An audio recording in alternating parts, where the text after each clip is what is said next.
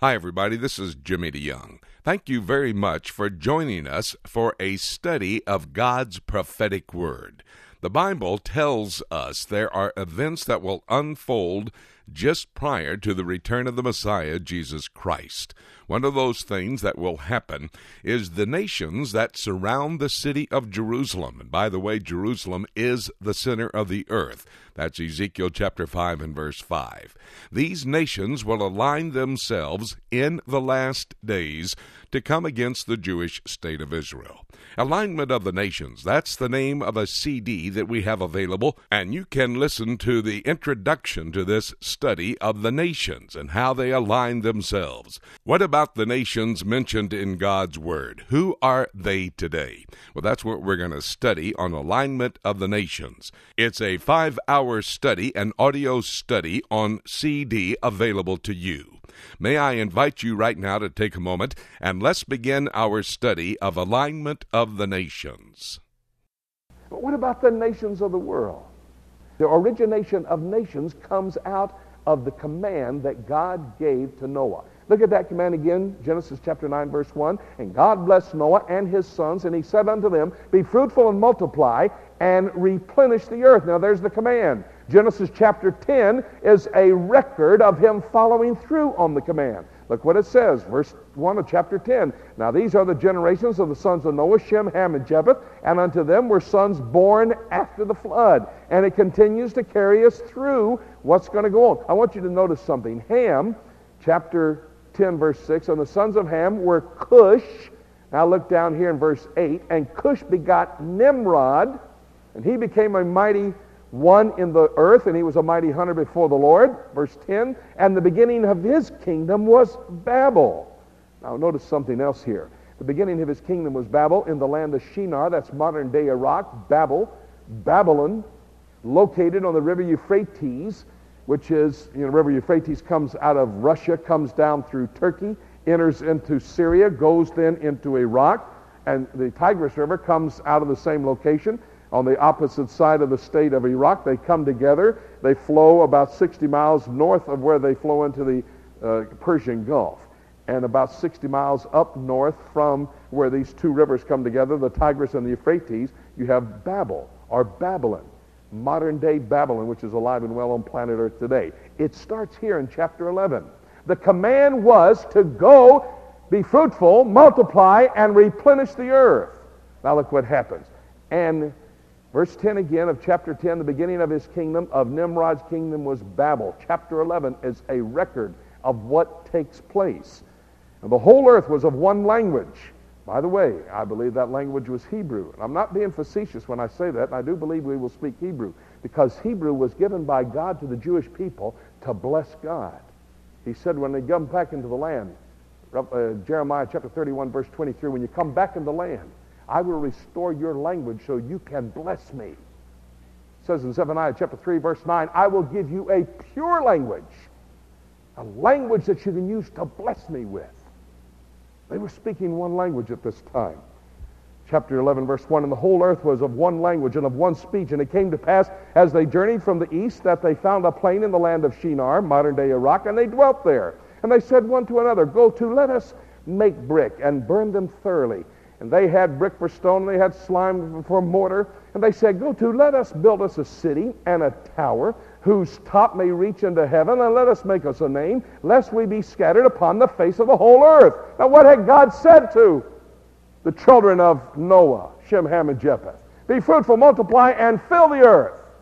And what did Ham's son, Cush's son, do? He went forth to a place called Babel, and he started to build a great city. He said, lest we be scattered upon the face of the earth, let us build us a great city here. And we're going to put up a tower to our greatness, a monument. When I was born again in Miami, Florida, December 23rd, 1951, I was 11 years old. And at that point in time, I was taught in Sunday school by a Sunday school teacher who told me that the problem at the Tower of Babel was that God was afraid that they were going to build a tower reaching all the way into heaven, and that way they could get to heaven without coming the way God wanted them to come. And I bought into that. But now as I think about that, I'm not sure. I don't think God was in heaven having an anxiety attack. Oh, Jesus, come here, look, they're building a tower all the way up here. What are we going to do, man? I don't think he was really uptight about that. Oh, I don't know what I'm going to do, Holy Spirit. Look at there. They're going to come up here and get us. No. That's not what God was uptight about. You know what God was uptight about? God told them to be fruitful, multiply, and fill the earth. And they said, no way, man. We're going to Babel. We're going to build us a great city. We're going to put up a monument to our greatness. And we're not going to be scattered upon the face of the earth. And so there must be Baptists in heaven because God the Father, God the Son, and God the Holy Spirit had a little committee meeting. And, they're Baptists. See, from the very beginning you had Baptists. Verse 5, and the Lord God came down to the city and the tower which the children of men built. Verse 6 of chapter 11. And the Lord said, behold, the people is one, and they have one language. And this they begin to do, and nothing will be restrained from them which they have imagined to do. Look at what God says now. By the way, this is a proof of the Trinity. Look at verse 7. Let us go down there and confound their language, that they may not understand one another's speech. So the Lord scattered them. Hey, I would have loved to have been there at that time, man. There's some things I would have loved to have done. And been on the scene. I'm a journalist in the state of Israel. I would have loved to have been a journalist that day. Here you're watching old Nimrod out there, the foreman of this job. They're trying to build this tower in Nimrod. Howdy, get that brick over here, man. Come on, move that slime over there. Let's move it over here quickly. And let's move it down. All of a sudden, God comes down and he starts to confine their language. And so Nimrod, howdy, get those there. And the guy said, what'd he say? I don't know. One guy walks up and says, Que pasa, baby? Another one says, Boker Tov, or Eretov, or Guten Morgen, which is German, I think it is, or something. And all these, everybody's walking around. Nobody knows anything. They can't understand what Nimrod is screaming and yelling. He's going out of his tree over here, speaking in some kind of weird, they don't know what he's talking about. Here's God the Father, God the Son, and God the Holy Spirit over here. Having a ball watching what's happening. They are just blown away. Look at that. Oh, I knew it'd work. It must have been funny having all these people walking around weirdly like that, looking at each other, talking strange. The command was to go forth. The contest was between Nimrod and God. And guess who won the contest? Sure wasn't Nimrod. He was a mighty hunter before the Lord, but he lost this one hands down. And so there's confusion going on. And all these people are confused. They don't know what to say or can't get it together to say anything to somebody else. What does God do? Look what it does. Look at verse 8.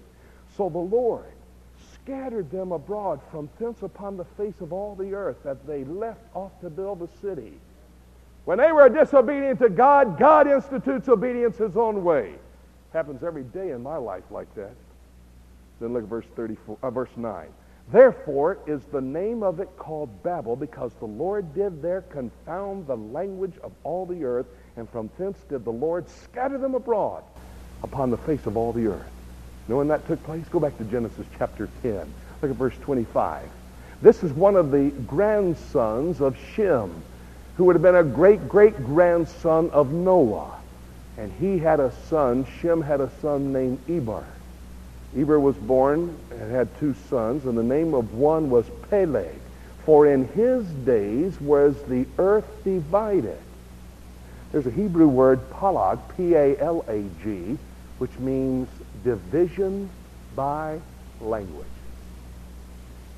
And when this man came into existence, this son of Eber, a grandson of Shem, a great-grandson of Noah, God divided the world into the language groups.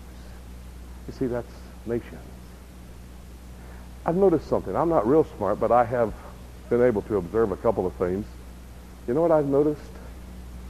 Most German-speaking people live in Germany. Most French-speaking people live in France. Most Russian-speaking people live in... You get the point? God didn't say, I'm going to set the nations up by drawing a line in the sand. God said, I'm going to take language groups. I'm going to divide. This is how he organized.